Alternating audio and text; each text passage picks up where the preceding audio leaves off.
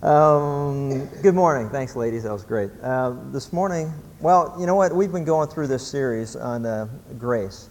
And if you recall, when we first got started, I stated that, you know what, we're going to find that it really is amazing as you consider what God has to say about grace and the things that are accomplished through His grace.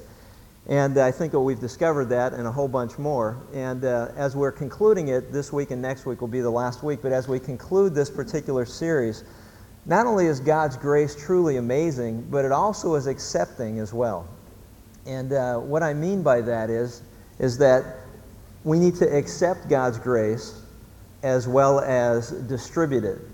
And let me explain. When you begin to understand and demonstrate the kind of grace that I've described all throughout this series, God's grace encourages us to forgive other people. God's grace encourages us to reassure others or affirm others, to accept others as they are despite the differences that we have with one another. God's grace encourages us that we can disagree with one another and still do it in an agreeable way. And all those things are true of God's grace. But what's also important to understand is that we need to be accepting of His grace as well. And what I mean is that if someone demonstrates graciousness to you, you have to be in a position where you're willing to accept it. Now that sounds easy, but it really isn't if you think about it.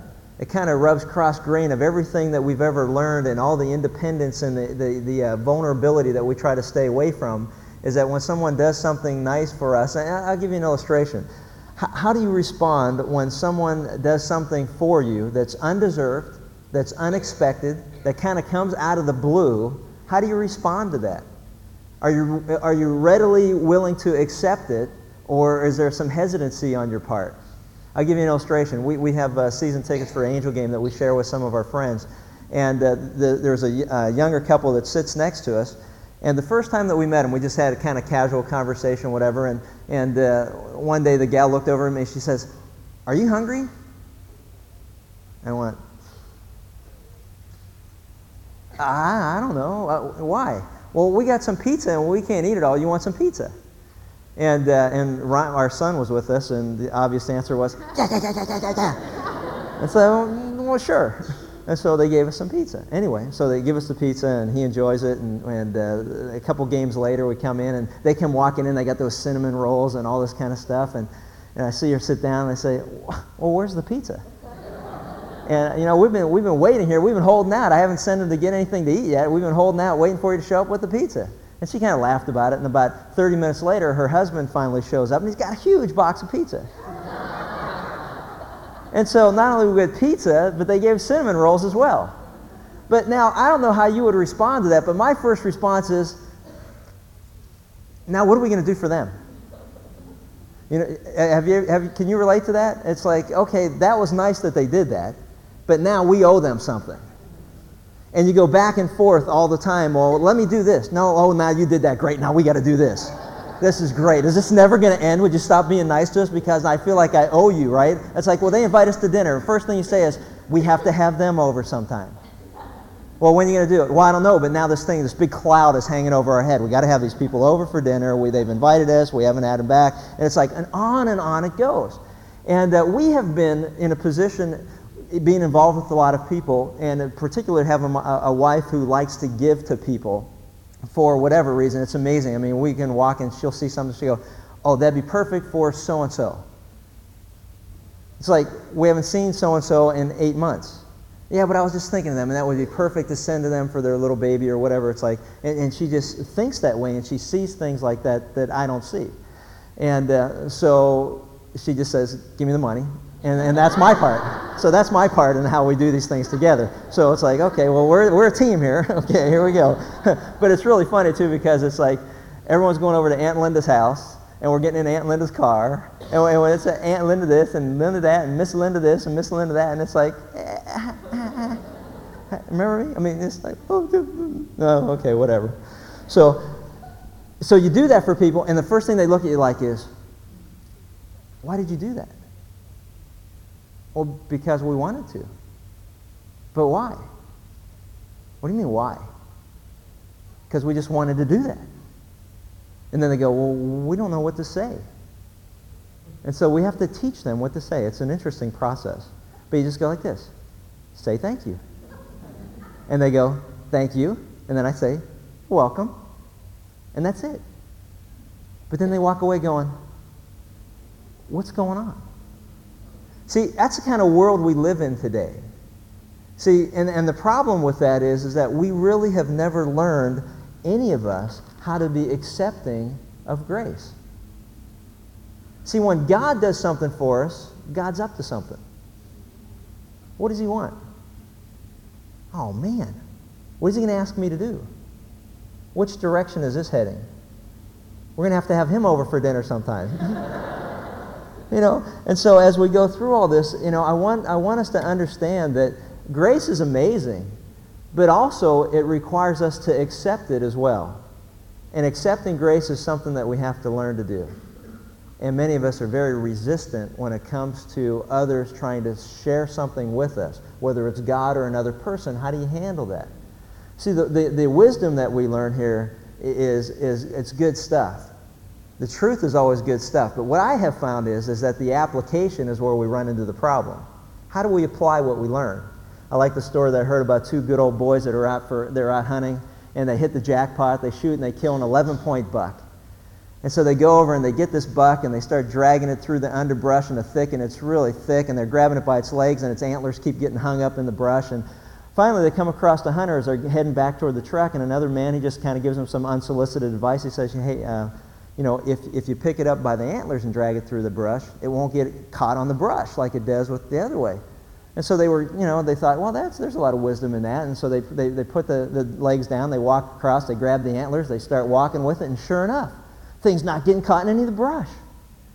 And the one good old boy looks at the other and goes, man, you know what, that guy was pretty smart. The other guy looks at him and says, yeah, but you know what?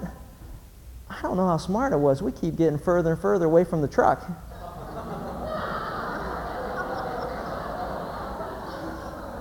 See, this is where I pause for effect, because half of you aren't even awake yet. It's like, I don't understand. I don't get it. Man. It's funny. Well, it was funny, wasn't it? I thought it was funny. I thought it was a funny story. I thought it was hilarious. There was a knee slapper, back slapper. Well, the only reason why it's funny is because you didn't get it yet. So somebody explain to them a little bit later. Anyway, the problem is application, right? So here it is. This is what we need to understand. What we're going to learn is true, and there's a lot of wisdom in it. Now it's time that we learn how to apply it in the proper way. Now, throughout this series, I've been wanting to address some things that are a concern to me as we talk about grace. And for those of us who are those who like to pursue excellence, we're not comfortable with mediocrity, you know, we're looking to develop our character, and we really want to do better in our life, for whatever that definition is. There's some flip sides to this that really cause a problem as far as grace is concerned. And I figure it ties in with what we're going to discuss this morning. So I want to go ahead and take a minute to kind of give you 4 dangers that cause grace to be prevented and not to be promoted. And see if you agree with me as we take a look at them. One of the problems that you have is if you're a type of person who pursues excellence, and you're the type of person that's on kind of a war path against mediocrity, and you want to develop your character, and you want to do better in your life, whatever the definition that you have in your own life. You know, you're against laziness and incompetence and all these things. I need to warn you that this is going to be true of your life. It's going to be true that it's easy to develop an attitude of intolerance towards other people. An attitude of intolerance. Stop and think about this for a minute. You could very easily begin to become intolerant toward people who you feel aren't on the same quest as you are. And if you do, you will destroy grace and you won't promote it. Stop and think about this. I'll give you some illustrations. Stupid ones, but they may apply. Let's just take, for example, that you're a mom who likes to have your carpet vacuumed a certain way. You like the lines to be lining up. You know, you like it to look like Anaheim Stadium, the infield at the Angel game. You got the lines coming this way and that way, and you kind of got them this way and this way. And you've got some children that you're trying to teach to become, well, let's just say, to become a little more respecting of the house and the environment and to clean up after themselves. And so they're going to get out and they're going to start vacuuming the rug. Now, I did not think it was humanly possible to not vacuum carpet correctly. You know what I'm saying? But I have learned through experience that there is a certain way that the carpet has to be vacuumed. Not just in our house, but in the home of other friends that we have. You know, we've got one friend who actually rakes it too. It's like, you know, but they don't have a roof on, so there's a lot of leaves and stuff now. But there's a certain way to do it. Now, you think, well, wait a minute, how can you not vacuum the carpet right? Well, let me tell you something. If you're a type of person that likes things done a certain way, you could actually not vacuum the carpet right. Now, you may be a dad who's trying to teach your children how to wash the car. And there's only one way to wash the car. And which way is that? The right way. And which way is the right way? My way. See how that is? It kind of falls hand in hand. And so what happens is we become very intolerant toward people who do things differently than we do things. Because in our mind, there's only one way to do things. And that's the right way. And it just so happens the way that we do it is always the right way. Isn't that a fascinating thing? And so we become intolerant toward others as if somehow you can't vacuum a carpet several different ways, or wash a car several different ways, or cut the grass several different ways, or pull weeds several different ways. And see, we've got to be very careful if we're the kind of people who demand perfection, that we don't destroy the people around us, because if they feel they don't measure up, they feel they're a failure. And when I'm out on a project or whatever, and we've got people who work for us, I've got to be very careful to recognize there's a whole bunch of ways that a job can get done and still do it in an acceptable manner that not only pleases our customers, but also would please me or my partner or whatever. So we've got to be very careful when we're dealing with other people, not to destroy them, but to promote grace by allowing them to do things in a way that they want to do it, but still gets the end result. You follow me? This is really critical that we understand these things, because these are the things that destroy and not promote grace. They're grace killers. The second thing is that we can tend to become impatient and very judgmental. And it kind of goes hand in hand, doesn't it? I'll get you vacuum the carpet right. And we become very judgmental or impatient. Now, that's not a way to wash the car. Look, what are you doing? Look, it's getting all spotted. You need to do this. You need to move faster. You need to do that or the other things or whatever. Now, where did you learn to cut the grass like that? And meanwhile, your son's thinking, well, not from you, from our gardeners. No. But you can tend to be impatient and very judgmental. And it's important that we understand. Let me give you an illustration of something that I see in the 90s, you know, our culture that we live in. Let's just take a person that's very interested in staying in good physical shape. They like to exercise. They eat the right food. They don't eat a lot of it. They know how to maintain the quantities that they should eat, and the nutritional value and the fat content. And they read the labels, and it takes them 47 days to just go through a shopping list in the store. They've been there for a week because they're reading all the labels. And it's like, you know, and they can become kind of impatient and judgmental toward people who aren't as crazy about what they look like as they are. So you got Mr. Atlas and you got Wonder Woman. They're both like the pump iron, and they're both in great shape. And then they look across the room and they see, you know, people that, you know, major in Dunkin' Donuts, and and they just like they're overweight. And frankly, to Mr. Atlas and Wonder Woman, those people are slobs. That's the way it is. And they become very intolerant, and they become very judgmental, and they look at the other person as, you know what, don't they recognize how important it is to be in good shape? Don't they understand what they're doing to their body? Don't they recognize, you know, how heavy they're going to be for the pallbearers to carry them? I mean, don't they understand these things? I mean, they are just so inconsiderate, you know, and so they're impatient and they're judgmental. And what's interesting is that, you know, a lot of friction develops in a relationship over areas like that, and it doesn't promote grace, it kills it. Let me give you an example of every day in America, this is what happens. This is hilarious. Americans purchase 45,000 new automobiles, okay, and smash up 87,000. Every day Americans eat 75 acres of pizza, and I may add with various toppings, 53 million hot dogs, 167 million eggs, 3 million gallons of ice cream, and 3,000 tons of candy. And at the same time, we jog 17 million miles and burn 1.7 billion calories while we're at it. Now, unfortunately, the people that are eating the 75 acres of pizza aren't necessarily the same people that are doing the jogging. So that's where the problem is. So they tend not to be the same. I like this. Over $2 million a year is spent on exercise equipment. And if I may just throw out a suggestion, this is a thought, and if you wait 6 months, you can buy from them for half price at a garage sale.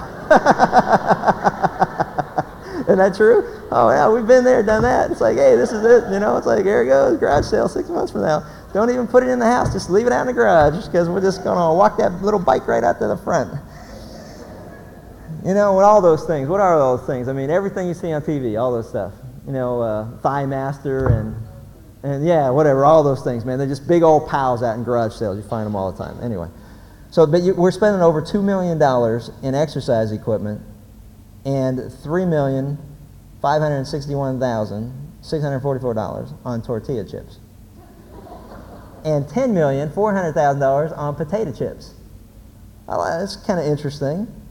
We drink 524 million servings of Coca-Cola, and they're served 2,739,726, and counting, Dunkin' Donuts. And at the same time, over 100 million American adults are, guess what? On a diet. Is that hilarious or what? So the point I'm trying to make is this. We obviously live in a land of contrast, and there's a land of variety. And if you're a kind of person that likes to run 4 or 5 miles a day and click off all this stuff, and you like to exercise and lift weights, and you watch what you eat, and you read the labels and all that kind of stuff, what you have a tendency to do, if you're not careful, is to become impatient and judgmental of people who aren't like you. And that destroys grace, and it doesn't promote it.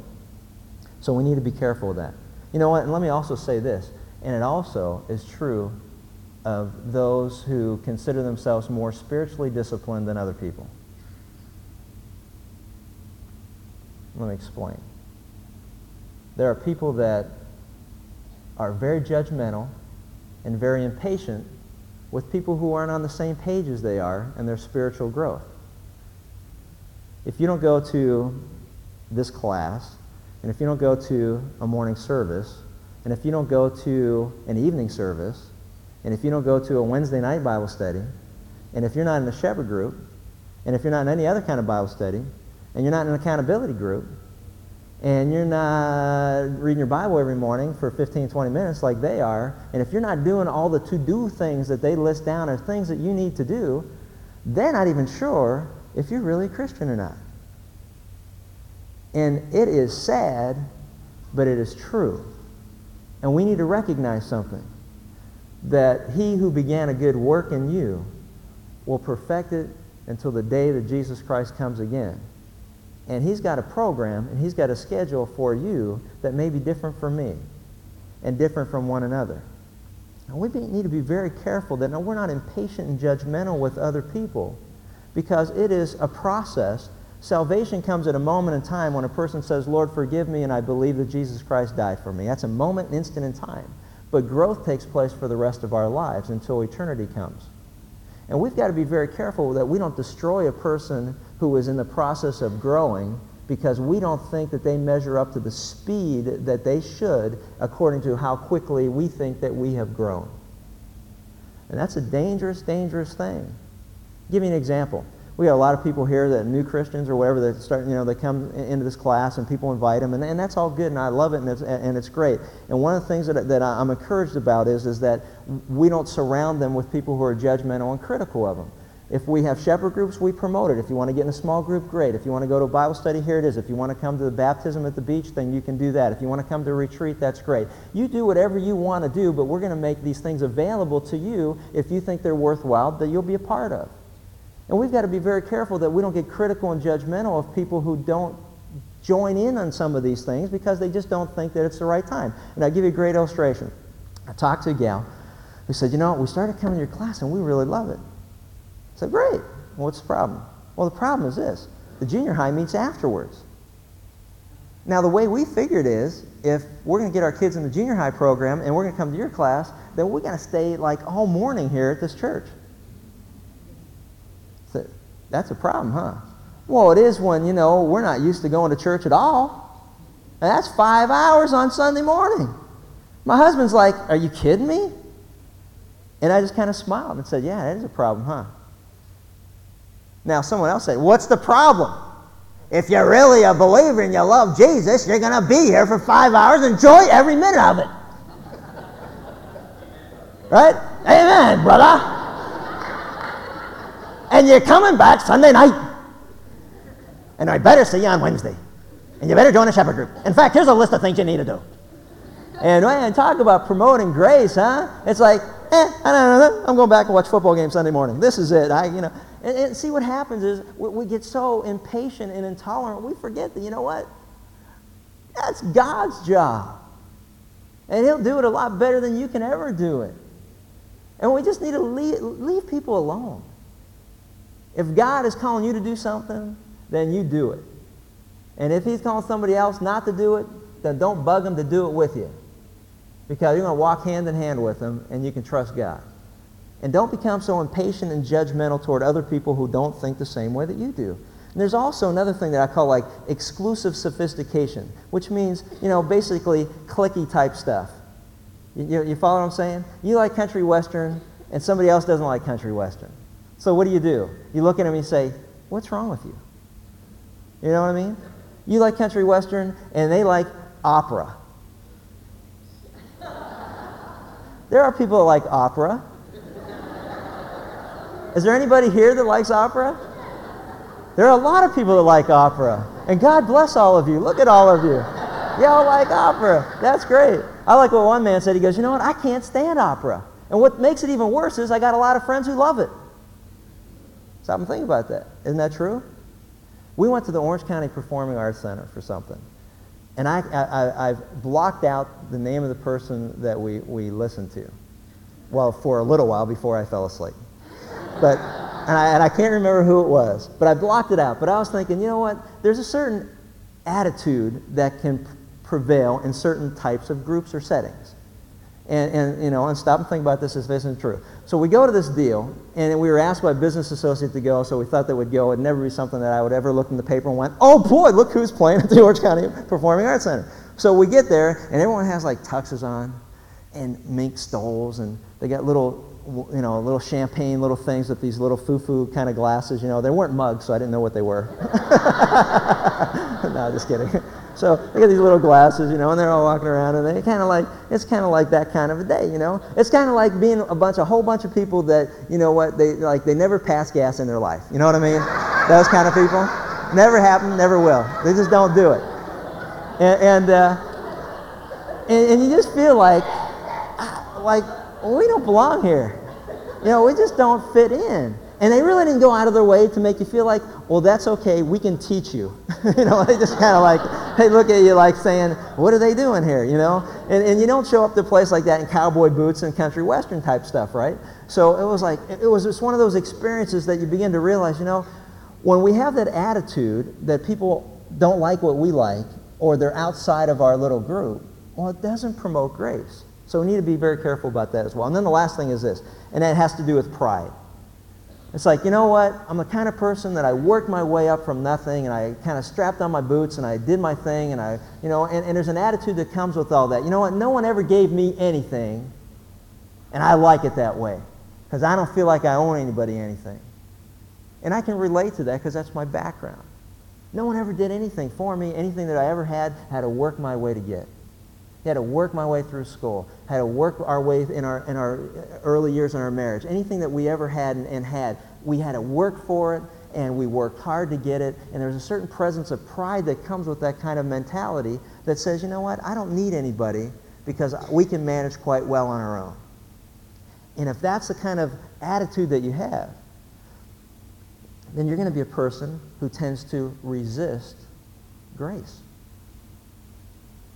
Because God wants to give you something, and you say, I don't want anything for free.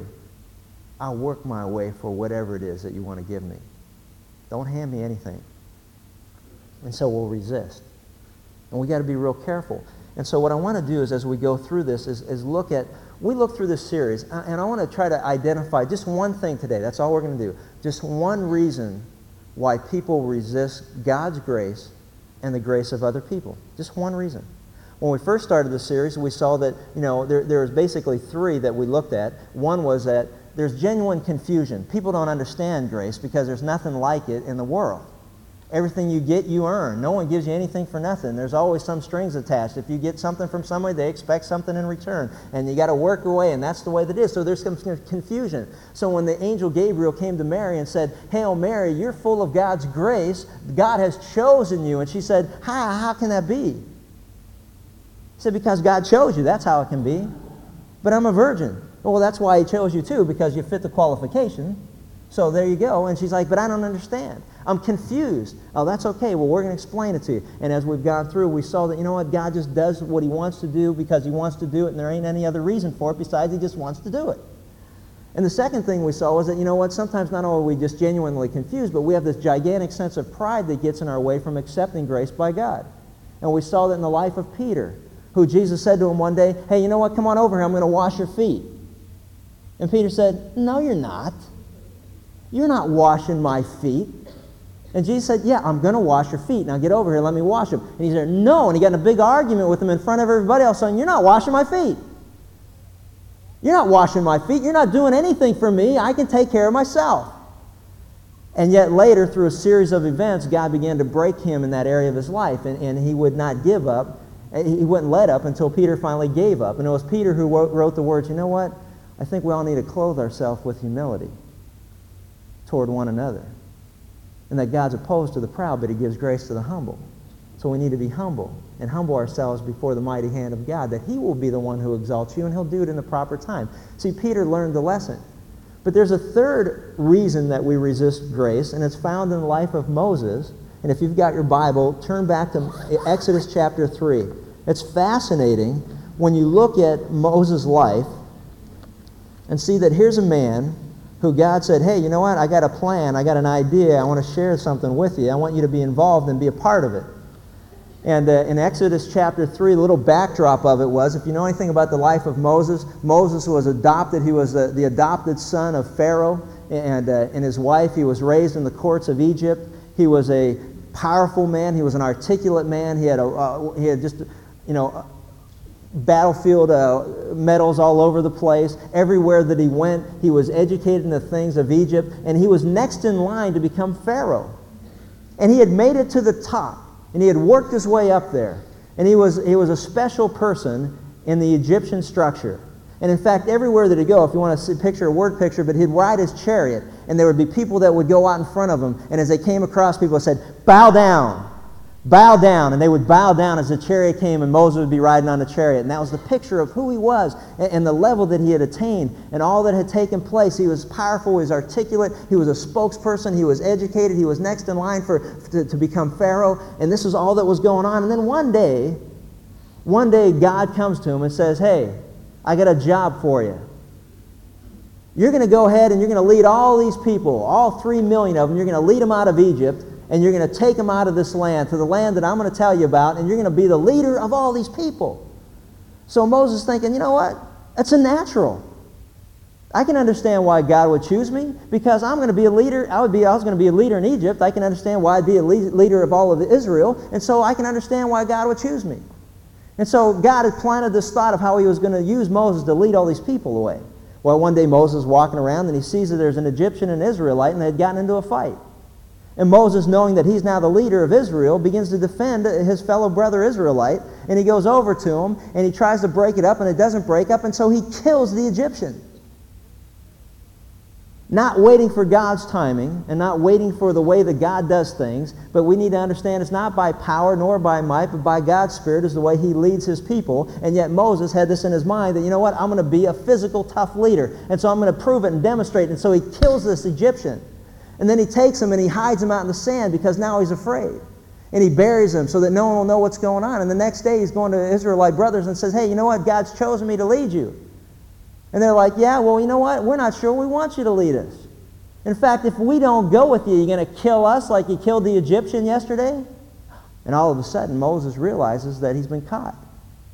And then Pharaoh finds out about it. He has no use for him, and he goes after him, and Moses runs away, and he fears for his life. And you know what? This amazing thing is that Moses was on the brink of the greatest accomplishment that he would be a part of. that God had chosen him to lead Israel out of Egypt. He had been picked and chosen by God to do it, and he tried to do it in a way that God wasn't pleased with, and the results were disastrous. And the next thing you know, he runs away and he hides and he's out in the desert, thinking that, you know what, I just blew the biggest chance of my life. I just got drafted in the first round, and I was late to training camp, and they cut me. I blew it. So for the next 40 years, Moses' prison is this desert, where what he's doing for his father-in-law is he's just shepherding sheep. And he's thinking the whole time, for 40 years, he's beating himself to death, thinking, you know what? I was going to be the leader of Israel. God chose me, and I blew it. And now look what I'm doing. I'm out here with sheep.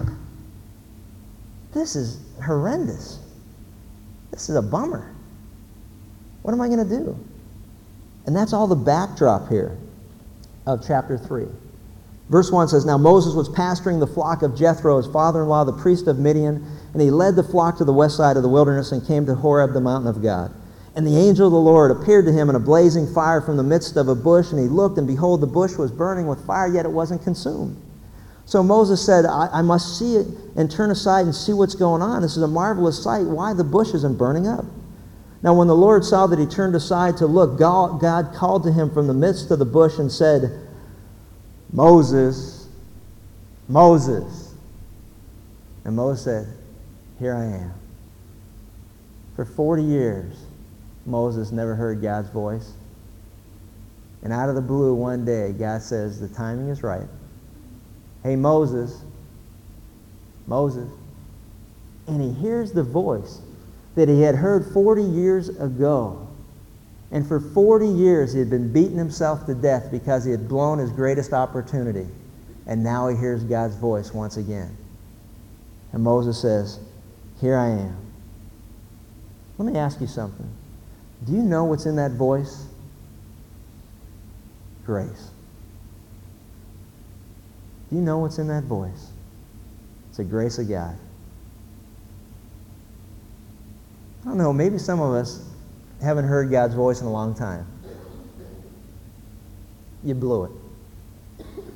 I know people sitting in prison that have blown it, and they haven't heard God's voice in a long time.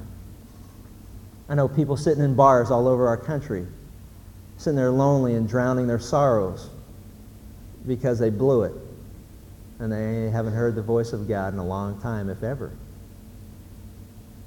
I know people that sit in churches and come every week trying to listen to hear God's voice again, and they haven't heard it. Not through me, not through any other pastor. They just haven't heard God's voice. And they're sitting there and they're beating themselves up because they've blown it at some point in their life. And they feel like, you know what, they're useless and there's nothing that God can do with them anymore. They can't be used anymore by God because they've blown their opportunity.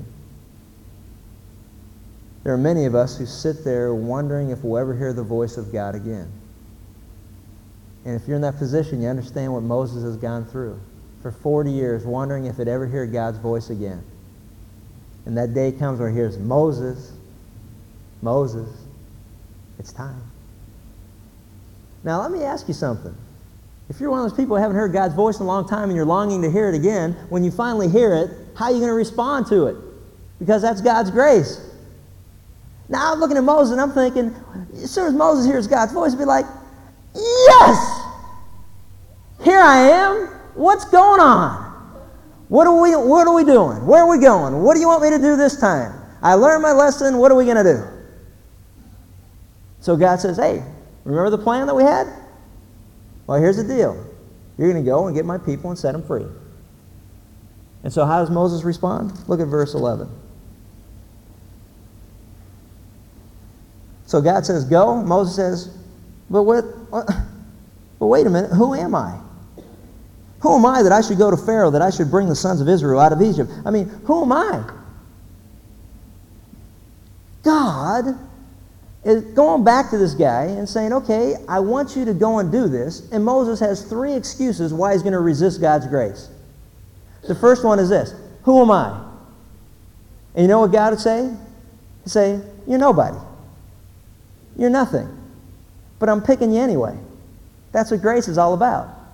And so he picks Moses, says, but you're nobody, but let me tell you something. With me, it's a guaranteed thing. And he goes on and he tells him and he reminds him, he says, you know what, certainly I'll be with you, and I'm going to give you a sign, and you're going to bring the people out, and you're going to worship me on this mountain, but I'm going to be with you, and so it's a guaranteed thing. You're nobody, but I'm somebody, and with me and you together, we're going to accomplish what we have to accomplish. And so you think with Moses would go, great, all right, I'm ready to go, let's go. He goes on again, and if you look down a little further, he says in verse 1 of chapter 4, after God just explains to him how you can trust him, Moses answered and said, but what if? What if they don't believe me or listen to what I have to say? First thing he does to resist God's grace is say, who am I? I'm nobody. The second thing he does, he goes, but what if? What if excuse? We've all used that. Hey, you know what? God's calling you to do something. You hear his voice, you hear the conviction of the Spirit of God in your heart, and God's telling you, go and do this or do that, and you're going like this. But what if? What if people think I'm nuts? What if people don't believe that, you're really leading me? What if? A million excuses. And God's saying, with me, there are no what ifs. If I tell you, I'm telling you. There's no what ifs. You can trust me. Then the third excuse he comes up with, he says, look, in verse 10, he says, Lord, you know what though? But you know that I've never been eloquent. Never in past times and never now, and I'm slow of speech and I'm slow of tongue. And the third excuse was, I can't do it. I can't do it. Now Moses forgot a little bit about his life because Acts chapter 7 tells us that he was powerful and he was articulate and he was educated in all of Egypt. So all of a sudden Moses, after 40 years out in the desert just talking to sheep, realizes, you know what, he's not the most articulate person in the world. Only thing he's got down is bad, you too. And that's about the conversation that's been taking place. So he goes through these three things, and they're all excuses. And you know what God says is, wait a minute, I'm offering you my grace, and you're resisting it every turn that we take. You need to learn to accept it. See, you aren't anybody, and that's true. So we got that first thing out of the way, but I'm somebody. And you know what? And the other thing is, there are no what-ifs because I'm telling you what's going to happen, and he guaranteed it all along the process. And the last thing he said was, oh, you don't think you can? Well, that's good. Now I can finally use you because now you're going to learn to trust me instead of trusting in yourself. So for 40 years, God took him through this process of breaking him down to the point where now he didn't have anywhere else to go but to turn to God and say, okay, I'm nobody, you're somebody. I can't, but you can. There are no what-ifs because you're already telling me what's going to happen. So I guess it's time that we just move on and go ahead and do something. Are you in a position that's similar to that? God is reaching out in his grace and he's saying, you know what? You think you've blown it and you can never be used again? Don't you understand grace by now? You've been studying it for 3 months. Don't you understand that, yeah, you're nobody, but I'm somebody? That you can't, but I can? With God, all things are possible? Don't you understand that, I'm just reaching out to you and it's just all you've got to do is just learn to accept it and to look at it? See, the problem with all of this is that we resist grace, and listen to this carefully. We resist grace when we haven't properly dealt with our guilt and our shame. You follow that? We resist grace when we haven't properly dealt with our guilt and our shame. We've blown it, but instead of thanking God for his forgiveness, instead of making it right, we sit and we feel sorry for ourselves. And we think that God can never use us again, that somehow we're disqualified for the rest of our life. May I suggest this? If you're feeling sorry for yourself, remember what God did with Moses, who blew it, who felt sorry for himself. And as a result of his guilt and shame, he was resisting God's grace. But God's grace can penetrate even that. We sang that song, Amazing Grace. Amazing Grace was written by a man named John Newton. And John Newton was one of the most vicious and cruel slave traders that this world had ever known. And as he came to understand this vicious heart that he had, and he came to understand this wicked nature and how he was just rebelling against God and separated from God, he recognized that he needed forgiveness of God. And he got down on his knees one day and said, Lord, I need you to forgive me for what I am. And I believe that Jesus Christ died for my sins. And I believe that he rose from the dead, demonstrating that he could forgive my sin, and I need him to come into my life. And at that moment in time when he surrendered his will, God said that you have now received my son. You've become a child of mine. And so a little bit later, he sat down and he wrote those words of amazing grace, because here was a man who, if he wanted to feel guilt and shame about his past, he could have done so for the rest of his life and into eternity. But he recognized how amazing God's grace was, that God's grace could save a wretch like me. I was once lost, but now I'm found. I was blind, but now I can see. And you see how powerful God's grace is when we realize and understand it and accept it and embrace it instead of resisting it? God wants to forgive you. The Bible says if we confess our sins, he's gracious, he's faithful, he's righteous, and he'll forgive us all of that and cleanse us from it all. That if we just believe that, then we can move on and be used by God. Stop resisting God's grace, because it's a lie from the pit of hell. I like what C.S. Lewis said about guilt. He said, you know what? Remember what the Bible says, if our heart condemns us, God is stronger than our heart. This is the feeling of being or not being forgiven and loved is not what matters. It's not about feelings. It's about what God has to say is true. And if you hear the voice that's humming in your ear saying, you're guilty, you're guilty, you're guilty, you have no use to God. If you hear that voice, it's not the voice of heaven, but it's a voice from the pit of hell. And it's Satan himself who wants to disqualify you and diminish what God can do in your life while you're still here on earth. The Bible says that God is faithful. We need to believe it. We need to trust him. You need to just ask him for forgiveness. You need to make it right. You need to move on. You need to stop resisting his grace, because the hum of the devil in your ear is a lie from the pit of hell that says you can't be used. You're nobody. God has no use for you. Look how you failed him. You continue to fail him. He's forgiven you a couple of times. He's not going to keep forgiving you. And the Bible says that he will forgive you over and over 70 times 7. Now, there isn't anybody that I know gets up today and says, today's the day I want to fail. There isn't any guy that enters a game and says, today's the day I want to fumble 3 times. The day I want to throw a couple of interceptions. The day that I want to mess up my life. Today's the day I want to screw up my marriage. That I want to start cheating and lying in business. That I want to, do this or that. There isn't anybody I know that gets up that day and says, this is the day I'm going to do that. But you know what? Some days those things happen. And the wonderful thing about God's grace is that he already knows that in advance. And all he's looking for is someone to say, I'm sorry, would you forgive me? And then he can deal with you again. He can use you again. And if you doubt me, let me show you something. Turn with me to Judges chapter 16, and we'll close on this. Judges chapter 16. Here's the culmination of a guy who had so much promise and just made so many stupid mistakes. His name was Samson. He was my man. I call him, he's my he-man with a she weakness. He just liked the ladies, man. He just could not get away from the ladies. He just had an eye for the ladies, and he kept falling in that area. And God had called him for the purpose of delivering Israel from the Philistines, and for 20 years he was on target. He did his job. He was doing what he was supposed to do. And then he ran across Delilah. And the rest is history. He sold out, he compromised, and he began to play games with what God had called him to do. And eventually what happened was he told the secret supposedly of his strength, which was in his hair, but it was really in his trust for God and his belief in God. So they cut off his hair and he lost all of his strength, and the Spirit of God left him, and he was just useless. And so there he was in prison with this bald head, and he was useless, and he had failed like Moses failed, and he knew that he wasn't worthy of anything that God would ever do in his life, and he had screwed up big time. He had made a big mistake, and now he's sitting in prison. And so one day he just said, God, I messed up. I messed up big time. And he says in verse 28, Oh Lord God, please remember me and strengthen me just this one time, O God, that I may avenge or may at once be avenged of the Philistines who took out my eyes. So God, I don't expect anything, but if you'll just remember me this one time, I'd sure like to go down swinging for you. I made a mess of my life. And as God began to deal with his life, what happened was all of a sudden his hair started to grow back. And they didn't even realize his hair was growing back. And every day he woke up and there was a little more fuzz on his head. He was like some of our sons, the day they get their first hair under their arm. Hey! He didn't say anything. I run around, going looking in the mirror. I could just see Samson looking in the mirror. Oh, man. Look, I get my hair. He couldn't tell anybody. I'm getting my hair back. God's answering my prayers. Look at this. And the hair started growing.